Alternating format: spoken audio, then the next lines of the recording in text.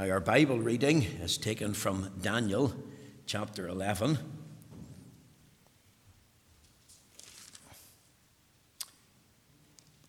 And we're going to read verses 1 through to 21.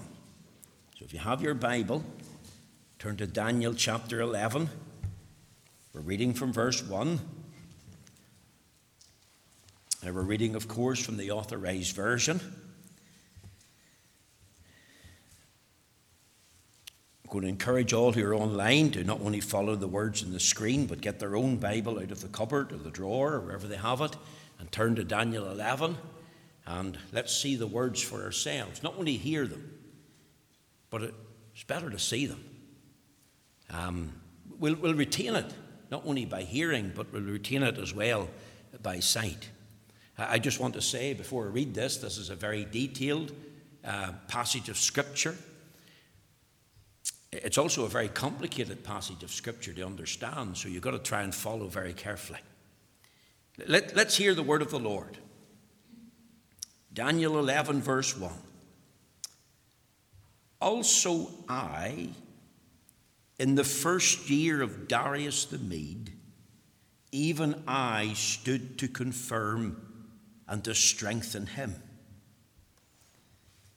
And now will I show thee the truth. Behold, there shall stand up yet 3 kings in Persia, and the 4th shall be far richer than they all, and by his strength through his riches he shall stir up all against the realm of Grecia. And a mighty king shall stand up, that shall rule with great dominion, and do according to his will. And when he shall stand up, his kingdom shall be broken, and shall be divided toward the 4 winds of heaven, and not to his posterity, nor according to his dominion which he ruled, for his kingdom shall be plucked up, even for others beside those. And the king of the south shall be strong, and one of his princes, and he shall be strong above him, and have dominion. His dominion shall be a great dominion. And in the end of years they shall join themselves together, for the king's daughter of the south shall come to the king of the north to make an agreement. But she shall not retain the power of the arm, neither shall he stand, nor his arm, but she shall be given up, and they that brought her, and he that begat her, and he that strengthened her in these times. But out of a branch of her roots shall one stand up in his estate, which shall come with an army, and shall enter into the fortress of the king of the north, and shall deal against them, and shall prevail, and shall also carry captives into Egypt their gods, with their princes, and with their precious vessels of silver and of gold, and he shall continue more years than the king of the north. So the king of the south shall come into his kingdom, and shall return into his own land. But his sons shall be stirred up, and shall assemble a multitude of great forces, and one shall certainly come and overflow, and pass through. Then shall he return, and be stirred up, even to his fortress. And the king of the south shall be moved with choler, and shall come forth and fight with him, even with the king of the north. And he shall set forth a great multitude, but the multitude shall be given into his hand. And when he have taken away the multitude, his heart shall be lifted up, and he shall cast down many 10,000s, but he shall not be strengthened by it. For the king of the north shall return, and shall set forth a multitude greater than the former, and shall certainly come after certain years with a great army and with much riches. And in those times there shall stand many up against the king of the south. Also the robbers of thy people shall exalt themselves to establish the vision, but they shall fall. So the king of the north shall come and cast up a mount, and take the most fenced cities, and the arms of the south shall not withstand, neither his chosen people, neither shall there be any strength to withstand. But he that cometh against him shall do according to his own will, and none shall stand before him. And he shall stand in the glorious land, which by his hand shall be consumed. He shall also set his face to enter with the strength of his whole kingdom, and upright ones with him. Thus shall he do. And he shall give him the daughter of woman, corrupting her. But she shall not stand on his side, neither before him. After this shall he turn his face unto the isles, and shall take many.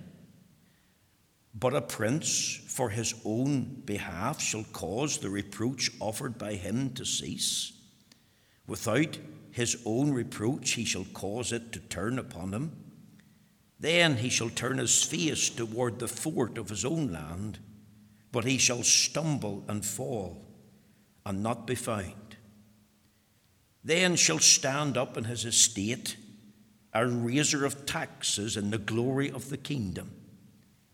But within few days he shall be destroyed, neither in anger nor in battle. And in his estate shall stand up a vile person, to whom they shall not give the honor of the kingdom, but he shall come in peaceably and obtain the kingdom by flatteries. We'll end the reading there at verse 21. And before you switch off, you're wondering to yourself, what is this passage of Scripture all about? I did say it was a very detailed, complex passage of Scripture, and I need your prayers so that I can attempt to, and I use the word deliberately, attempt to explain this passage of Scripture to you tonight. Now, my text this evening is taken from Daniel chapter 10, verse 14, and Daniel 11, verses 1 to 4. Let me just read Daniel 10, verse 14. Now am I come to make thee understand what shall befall thy people in the latter days. For yet the vision is for many days. I want to attempt to preach tonight on the subject that I've entitled, The Battle for Israel's Survival. Now, Daniel 11 is one of the most detailed prophecies in the whole of the Scriptures. Daniel 11 involves some amazing historical details about great Gentile emperors, about political developments, about kings and intrigue, reaching right up to the end times, reaching right up to the rise of the final Antichrist himself, that will ultimately affect the Jewish community, not only in its past history, not only its present history, but in its future. Now, the introduction to chapter 11 is given to us in chapter 10, and we preached last week in chapter 10. See, this introduction begins in chapter 10, verse 1, in the third year of the reign of King Cyrus of Persia. That was 2 years after a remnant of Jews had been given permission by Cyrus to go back to their homeland and rebuild the temple. And we know exactly how many went back, because in Ezra chapter 2, 64, it says the whole congregation together was 40,303 score. Is it any wonder Daniel was discouraged and gave himself to prayer? Now, this final vision of Daniel encompasses, as I've told you, the whole of the last 3 chapters. So it starts in chapter 10, verse 1. It continues into chapter 11, all 45 verses from 1 to 45, and right into Daniel 12, verses 1 to 13. I want you to know they're all connected. And they all have to be read together, for they form one unit. So the first word in Daniel 10 and 1 is in the 3rd year of Cyrus, king of Persia. And then you come to chapter 11 and you've got the word also I. And I'll explain who's speaking in a little moment. And then you come into chapter 12, and what have you got? You've got the word and at that time shall Michael stand up. The word and is a joining word, and it connects the end of chapter 11 into chapter 12. I want you to understand that this is one long, detailed vision. Now, last week I started to break it down, and I entitled the sermon, Daniel's Vision of the Long War. Remember, Daniel was shown a vision. In the 3rd year of Cyrus, king of Persia, a thing was revealed to Daniel, a word from God, a matter. And that thing was true, it was sure, it was certain. And Daniel, we're told, had understanding of the vision. And Daniel was so affected by this vision that he mourned and he wept and he fasted and prayed for 3 whole weeks. Now, what was that vision that Daniel was shown? It was namely this: a spiritual battle of the ages, a long spiritual war. And in fact, we could say that that war began in Eden. A spiritual battle between God and the devil, light and darkness, truth and error, good and evil, between Christ and Belial. And Daniel saw this battle raging in his day and generation, a battle that affected the world generally because of the forces of darkness. But it also affected, and this is what we're going to see tonight, the land of Israel specifically. Now, in response and in answer to Daniel's prayer, the Lord Jesus himself came to Daniel in a most wonderful, spectacular manner. I want you to understand that Daniel 10, 5 to 7, now I can't open it up again. I'm not even going to read it tonight. But I want you to tell you that that is none other, I believe this, than the Lord Jesus Christ himself. What you have there is a 7-fold unveiling of Christ in a most spectacular manner to Daniel. He had come to show Daniel that he himself, not a mighty angel, as many commentators say, but the Lord Jesus himself was personally engaged in this battle. Now remember, this spiritual battle of the ages, this long spiritual war focused primarily on God's redemptive purposes. As I've said, take it back to Genesis 3:15, the first gospel promise. So it's been raging then from the beginning of time and stretched right up to the very advent of Christ. And that long war's raging on today between good and evil, truth and error, light and darkness, Christ and Belial. And it rages until it reaches greater intensity as we move closer to the end of time as we know it. See, the Lord Jesus was encouraging Daniel here. He showed Daniel that he was fighting to defend his own cause. Look at chapter 10, verse 20. Then said he's speaking to Daniel, knowest thou wherefore I come unto thee? And now will I return to fight with the prince of Persia. And when I am gone forth, lo, the prince of Grecia shall come. He not only informed Daniel that he was fighting to defend his own cause, he also ministered to Daniel. We saw this last week as we closed. He touched him 3 times, Daniel 10 and 10, Daniel 10, 16, and Daniel 10, verse 18. He not only touched him, but he talked to him. See, I want you to understand that in 10, 19, and 20, the Lord Jesus is still speaking. He hasn't stopped speaking to Daniel. In fact, he carries on into chapter 11. And right through all of these verses, he's speaking to Daniel.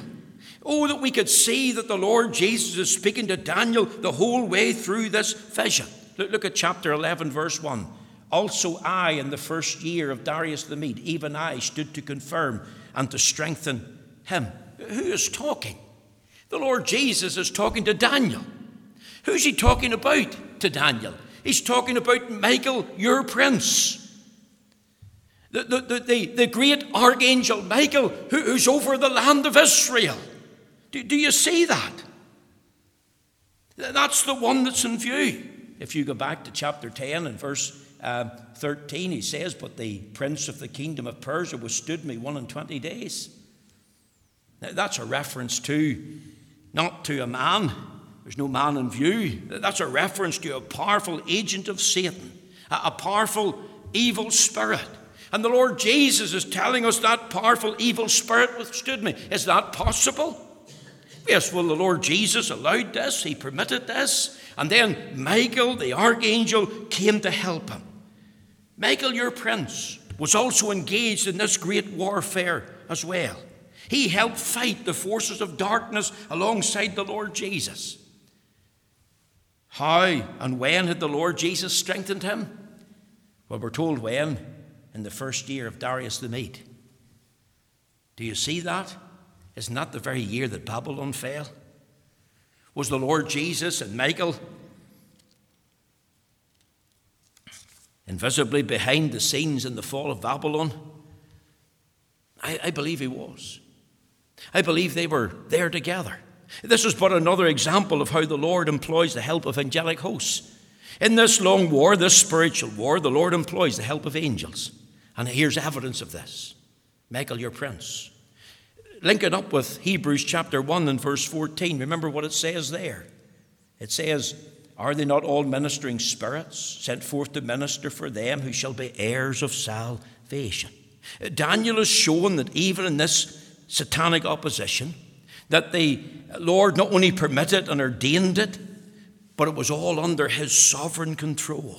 Oh, that we could see tonight that all the rages of the forces of darkness, it's all evidenced for us or noted, put into the scriptures of truth. All that happened in the past, all that happened in the present, all that's happening in the future, all the opposition and the persecution, it's all predetermined, it's all been foreordained, that the Lord himself is a master plan, and in the end, the Lord Jesus will emerge victorious. He'll never be taken by surprise.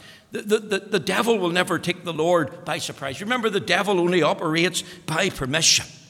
Permission from the Lord. It's all according to his determining counsel. Didn't he have to get permission from the Lord to put his hand against Job? And surely we could think tonight, well, this is great encouragement for Daniel. This is great consolation to Daniel. What's he saying? Daniel, you're on the winning side. And now he speaks on to Daniel. What does he say in verse 2? And now will I show thee the truth. Daniel, have more to show thee. Daniel, I'm going to show what's going to befall your people in the latter days. I'm going to show you now specifically what's going to happen in the land of Israel, what's going to happen in Jerusalem, what's going to happen to the Jewish people. And I'm going to show you right up to the time of the end. If you look with me at Daniel 11, verse 35, it says, and some of them of understanding shall fall, to try them and to purge and to make them white, even to the time of the end, because it is yet for a time appointed. Come to verse 40. And at the time of the end shall the king of the south push at him. Daniel 11 contains things that are future to Daniel, things that are now past for us, things that has to do with the present, and things that has to do with the future. As I've said, it's a very detailed, complex portion of Scripture, a very detailed and complex prophecy. And I have three things that I want to show you tonight in the verses that I've read. I want you to think, first of all, of the agony of the warfare. If you link up Daniel 10 and verse 14, now am I come to make thee understand what shall befall thy people in the latter days, for yet the vision is for many days. Come with me to chapter 11, verse 16.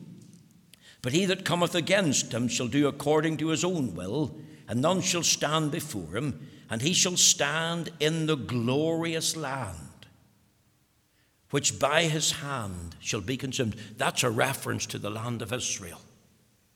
Let me ask a question tonight.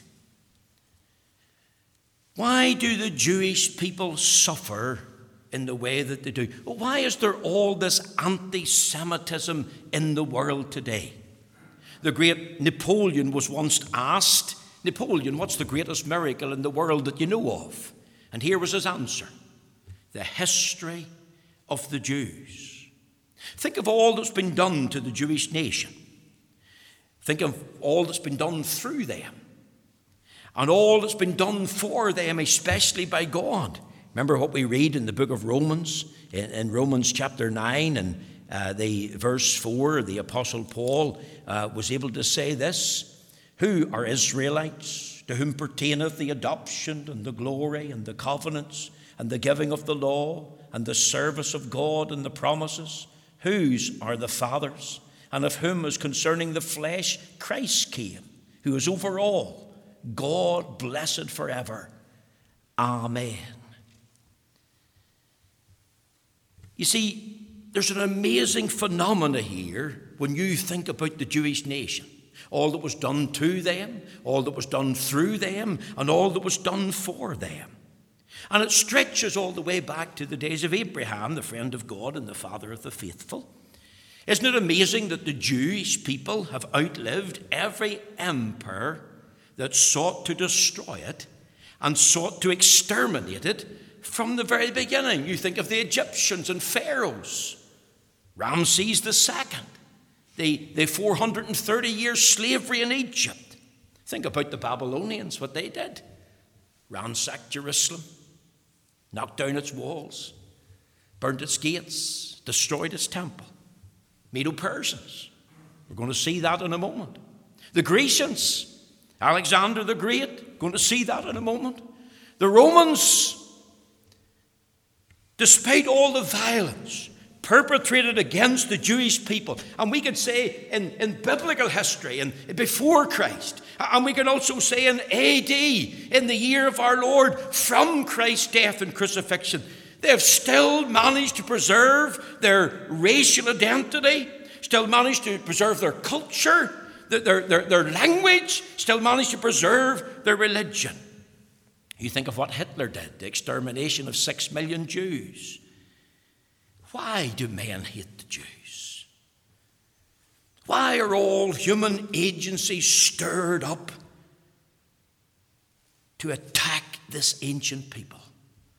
I want to suggest tonight that I believe it's because they're instigated by the forces of darkness, by the devil himself. Satan himself and the hordes of demons in hell hate the Jewish people, the Jewish race, because why? Because it was through this one race of people that Messiah the Prince was to come. And he has come, and glory to God, he is coming in his second coming. And in that day when he comes, the devil will be bound in the bottomless pit for 1,000 years. And there'll be a golden years of reign by the Lord Jesus himself on this earth, called the millennial reign. See, let's remember who he is, Messiah the Prince. He's God's only begotten Son. He's King of kings and Lord of lords. He's the Savior of the world. And I suggested this morning at the communion service, when you think of the Lord Jesus, think of his crib, who came, God incarnate. Think of his cross. Why did he die? Think of the crown that he received when he emerged victorious in death and in resurrection victory. Think of his coronation, King of kings and Lord of lords. And think of his conquest, even over Satan himself. Isn't that amazing? The devil's going to be bound in the bottomless pit for 1,000 years. It's all in the book. Look with me at Daniel 11, verse 33 for a moment. Think of the Jewish people. It says, And they that understand among the people shall instruct many. Think of those that have understanding of the times. Yet they shall fall by the sword, and by flame, by captivity, and by spoil many days. I believe that the Lord Jesus is primarily describing to Daniel the fate of Israel from his day right up to the time that Messiah the Prince would come and his death in Jerusalem, and right up to the final Antichrist who will come into the world. See, Daniel 11 is historical and prophetical.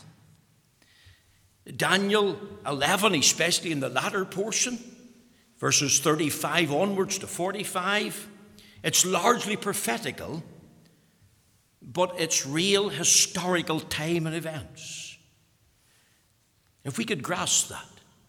Daniel 11, verses 1 really through to verse 35, is prophecy that's literally been fulfilled. Prophecy is his story written in advance, because that's what history is. History is his story. And the rest of the chapter, as I'm suggesting, it's difficult to make a division, because it's difficult to know where the historical figure ends and the prophetical figure emerges in a dual fulfillment. But most commentators are dividing the chapter up, verses 1 to 35, and then 35 to 45, saying it's all about the future Antichrist that's to come. And you've got to think of Israel then suffering under Antichrist. And if they have suffered before, Ramses II, the Babylonians, the Medo-Persians, the Grecians, the Romans, I want to tell you, it pales into insignificance. And I'm not minimizing their suffering. Even what Hitler did, it'll pale into insignificance. The time of great trouble that's going to come. And we're going to look at that before the end of that study. But I just want to put that out there. And all that happened in the days of Antiochus Epiphanes, who's a foreshadowing of the Antichrist, it all pales into insignificance when you think of the final Antichrist that is to come. And all the while, the land of Israel, Palestine as we know it, it's in Gentiles' hands, it's under her control, it's under her domination, and the Jewish people are subject to great persecution. Oh, that we could think about the Middle East, and we could think about the land of Israel specifically, because that's what Daniel was being brought the focus in. There's a long spiritual war going on in the world generally, Daniel, but specifically it has to do with the Middle East. It has to do with your land, your people, Daniel. That's what Daniel's being told. There's a battle going on for Israel's survival. And here's the agony of the warfare. And it's long. It's not just over in a generation. It's long. Notice something else here. And I have to watch this clock tonight, right? I want you to think of the accuracy of the word. Not only the agony of the warfare, but the accuracy of the word. You see, this warfare, this battle for Israel's survival is rooted in, listen to me carefully, and rests upon the accuracy of the word. You see, a lot of the details in Daniel 11 has to do with the historicity of Gentile kings and their leaders in their relationship to Israel. That's why they're there in the Bible. They're not just mentioned incidentally, they're mentioned deliberately because of their relationship to Israel. You think of what the Lord Jesus said to Daniel 21, Daniel 10, but I will show thee that which is noted in the scriptures of truth. I would love to have preached a sermon on the scriptures of truth, but I'm refraining from doing that. Think of the word noted here. Do you know what that word noted means, folks? It means inscribed. Or it means what is written. And the details here cover a period from 536 BC that's 536 years, young people, before Christ, right up till 164 BC, right up to the days of Antiochus Epiphanes. Isn't that amazing? That's almost 400 years. And even then, he's but a foreshadowing of the future Antichrist that's to come. Look at chapter 11, verse 2. Behold, there shall stand up yet 3 kings in Persia. Remember, this is all prophetic to Daniel. This has all been told to him. This is what's going to happen in the future. We're now looking back. We can see that this is historical, that this literally happened. These things weren't written after the events. It's easy to be a prophet after the events, isn't it? Let me illustrate it. I could wait until when's this presidential election in the United States of America? I could wait till after I get a wee message in Reuters News that President Donald Trump has been re-elected, and then I could put out a post and say, I predict that Donald Trump's going to be re-elected. And then you could say, oh, Reverend McLaughlin, he's a great prophet. He was able to tell us that before it happened. But that would be just me being sneaky, wouldn't it? But that's not prophecy, is it?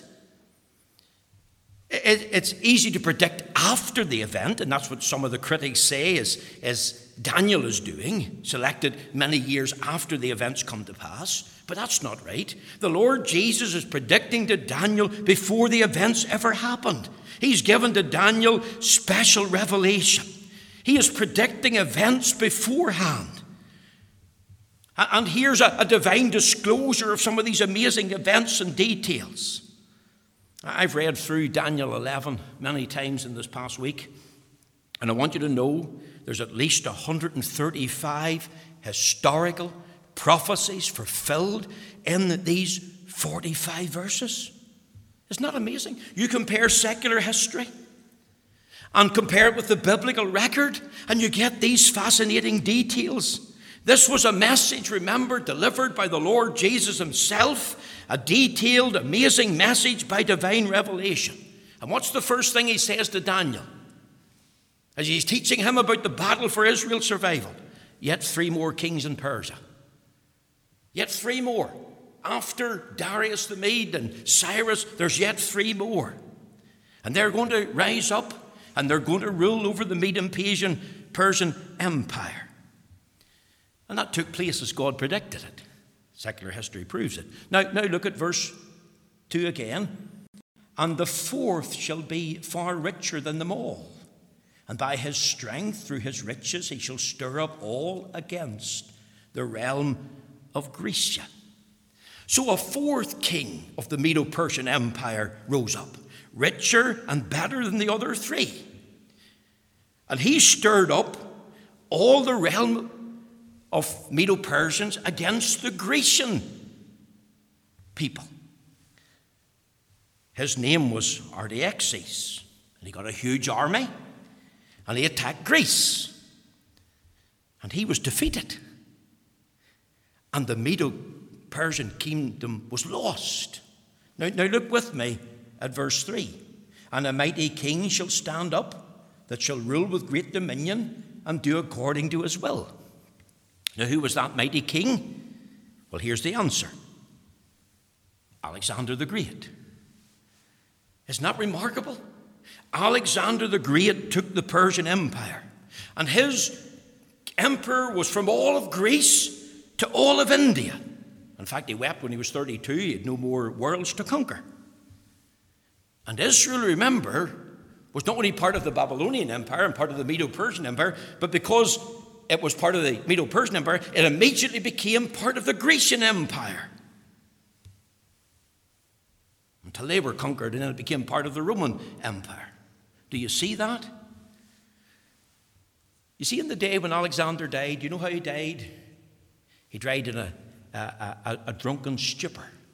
He got himself intoxicated, and he took a fever, and he died at the age of 32. And he had no legitimate heir. He had an illegitimate son to a woman. He had a disabled brother. Now look at your Bible. Look with me at verse 4. Here's what's predicted by the Lord Jesus. And when he shall stand up, that's Alexander the Great, his kingdom shall be broken. Why? Because he died. And shall be divided toward the four winds of heaven. Do you see that? It's going to be broken up into four parts. And not to his posterity, not to his heir, because he hadn't got one. Nor according to his dominion, which he ruled. In other words, it's not going to be kept intact. These four men are not going to come together and say, well, look, let's form a united front here and keep the memory of Alexander the Great alive. For his kingdom shall be plucked up, even for others beside those. And if you think of the Grecian emperor be divided into four parts, you've got Macedonia. It was ruled by a man called Antipater. And then you've got Asia Minor, and it was ruled by a man called Lysimachus. And then you've got Syria and northern Palestine by a man called Seleucus. And then you have Egypt and South Palestine, and it's ruled by a man called Ptolemy. Now that happened. Do you see that? Here's the accuracy of the Word of God. And the rest of Daniel 11:5, right through to verse 35, in fact, right through to the end, accounts the actions of these last two great kingdoms that I've mentioned, Syria and Egypt. Seleucus and Ptolemy, and their successors. And it all happened in relation to the land of Israel, right up to the time of Antiochus Epiphanes in 164 BC. So I want you to think of anything south of Jerusalem under the rule of the king of the south. And the first king of the south, we know who he was. He was Ptolemy. And we know who the king of the north was. And you've got to think of anything north of Jerusalem belongs to the king of the north. And we understand that to be Seleucus. The king of the north ruled Syria. And they were the successors to Seleucus. You've got to think of the Seleucid kingdom, eventually taken over by the Roman Empire. And you've got to think of the king of the south, Ptolemy, and his successors, ruling not only Egypt, but all south of Jerusalem. Now think of this. Here's the Jewish people in the middle. And they're being squeezed by these two powerful kingdoms. And Palestine is caught up in the struggle. And there's a fight for power between Egypt and Syria. And every time they go to war, every time there's a conflict, every time there's a disagreement, the Jews are like the anvil and the hammer. They're in the middle and they're being slaughtered. You've got the accuracy of the word here. It all happened. Now, let me just prove something else to you. If you look with me at verse 6, and in the end of years they shall join themselves together. So the king of the north and the king of the south, well, they wise up, and they want to form a united pact. They're fed up with killing and slaughtering each other. Now, this is what happens. For the king's daughter of the south shall come to the king of the north to make an agreement. But she shall not retain the power of the arm. Neither shall he stand, nor his arm, but she shall be given up, and they that brought her, and he that begat her, and he that strengthened her in these times.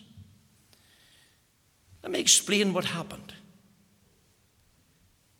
The king of the south offered his daughter's hand in marriage to the king of the north. The king of the south's daughter was called Bernice. She was the daughter of Ptolemy the second. And she was offered in marriage to a guy called Antiochus the second. He was the king of Syria, the king of the north. But there was a problem. But I'll tell you what the problem was. He already had a wife. He was already married. So how could he marry another woman? A bit of a conundrum. Now, his first wife, if we call her that, she was a powerful woman named Laodice. And she didn't like being divorced. And a woman scorned is very hard to be won. And she organized a conspiracy. She managed to get Bernice and her infant son to come all the way up from Egypt to Syria. And then she had them murdered. She was a nice woman, wasn't she? And soon after, she had her husband, the king of the north, poisoned. And Laodice and her followers took control of the kingdom. And that happened in 247 BC. And there you have Daniel 11, verse 6, historically being fulfilled. Bernice was handed over. Bernice was given up, and all who came with her. Do you see that? Look at verse 7. But out of a branch of her roots shall one stand up in his estate, which shall come with an army, and shall enter into the fortress of the king of the north, and shall deal against them, and shall prevail. Now I want you to understand that. One of the princes of the south, namely probably the new king, called Ptolemy III, he organized a great military force against Assyria in revenge for his sister's death. The war lasted 5 years, 246 to 241 BC. A very brutal, bloodthirsty war. And he won. And he returned with great spoils from Syria and came back to Egypt. And he reunited much land and territory. And if you look at verse 8, and shall also carry captive into Egypt their gods. Certain idols have been taken from Egypt into Syria, and they remained there for many, many centuries, and he brought them back. He also took much gold and silver and captured many slaves. Until eventually, as we read in verse 9, so the king of the south shall come into his kingdom, and shall return into his own land. Eventually, Lucas, he regained control of Syria and the north of Jerusalem.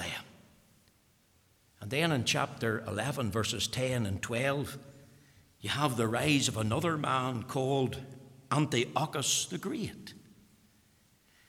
And in 219 to 218, he tried to enter into the land of Palestine and conquer it. But he was beaten back by a smaller army, the army of Ptolemy. Ptolemy IV dies, and Ptolemy V takes the throne, and he's only aged 4. And at that time, Antiochus the Great takes the Holy Land from under Egyptian control. And that's what verse 16 is all about.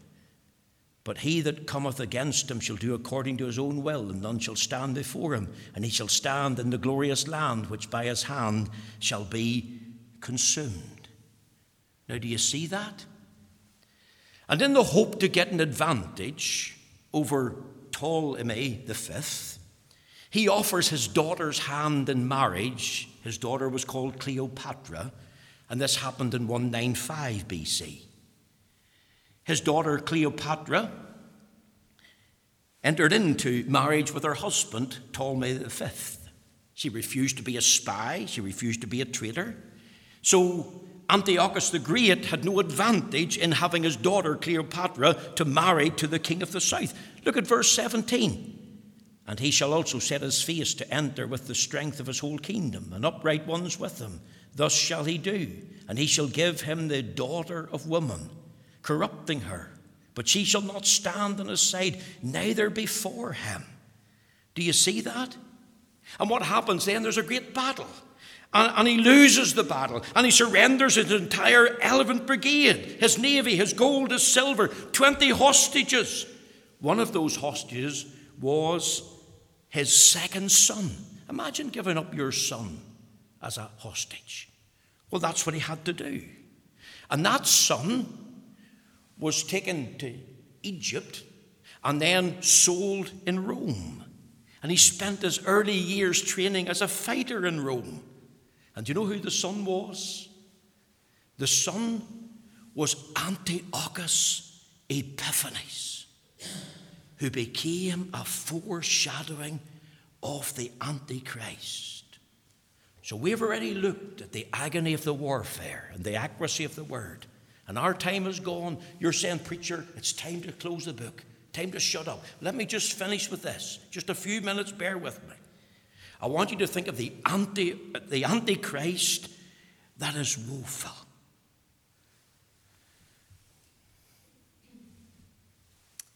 Antiochus, the Great's eldest son, Seleucus IV, his reign was marked by heavier taxes, especially in the land of Palestine.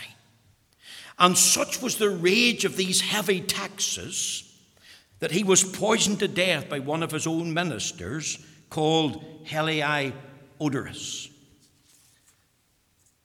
In Daniel 11, 21 to 34, you have got this great period of opposition toward the Jewish people by Antiochus Epiphanes. And he had a short reign, 175 BC to 164 BC. And he became, in the Jewish psyche, the worst tyrant in history. And I'm telling you tonight, he was a foreshadowing of the Antichrist. You know what he did? He demanded to be worshipped as God.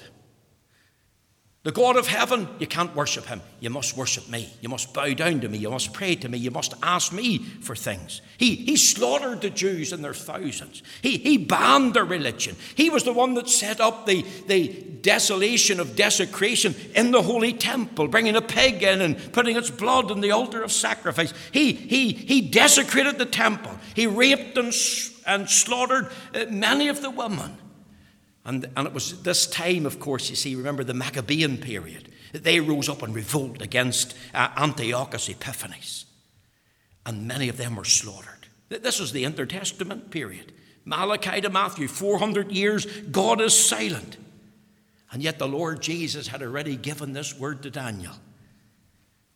And the accuracy is fulfilled. And it's not only Antiochus Epiphanes that's in view, but even as we're going to see next week, it's the final Antichrist. And you're going to see how this is all fulfilled, exactly as the Lord Jesus told it to Daniel. The battle for the survival of Israel isn't over. Could I say in closing, pray for the peace of Jerusalem. Pray for God's ancient people. When I was in Israel, I was told, at least by one man, when I was visiting Yad Vashem, there was at least 100,000 Messianic Jews in Israel. And we delight in that. We long for many more. You pray along with me that God would send His light and truth, that they would become convinced that the Jewish Messiah, the one called Jesus of Nazareth, He's already come, bled and died. And that through trusting in Him, you've got the gift of eternal life. And that He is really the great King of the Jews, to whom they must bow the knee. Let's thank God tonight that their Jews are now back in their own land, 1948. Let's thank God tonight that Jerusalem is again their capital, 1967. We're living in momentous days. These are days of history. And they're unfolding before our eyes. We're going to see in time what's going to happen in that land when the final Antichrist comes. Our time is gone tonight. We're not going to sing a closing hymn. I apologize for that if anybody's annoyed, but it's now 10 past. Let's just close in a wee word of prayer. Lord, we commit our time to Thee. We commit this study in Daniel 11 and 12 as we'll unfold it next week. And we commend it to Thee. Help us, Lord, to grasp the threats. And help us to see amid the details the agony of the warfare of the Jewish people. Help us to see the accuracy of the word as it was described by the Lord Jesus to Daniel. And help us to see the Antichrist that was woeful. And, oh God, we pray that we will at least understand and begin to prepare in the times of the end. Lord, give grace. We pray now that you'll part us in your fear and with your favour. We pray that you'll take these few stumbling, stammering words and apply them to our hearts. That any without Christ will be brought to repentance and faith before, Lord, the manifestation of the man of sin is finally revealed. Have mercy upon us now. Part us with your blessing, for we ask it for Jesus' sake. Amen. Amen. Thank you tonight, and thank you for listening.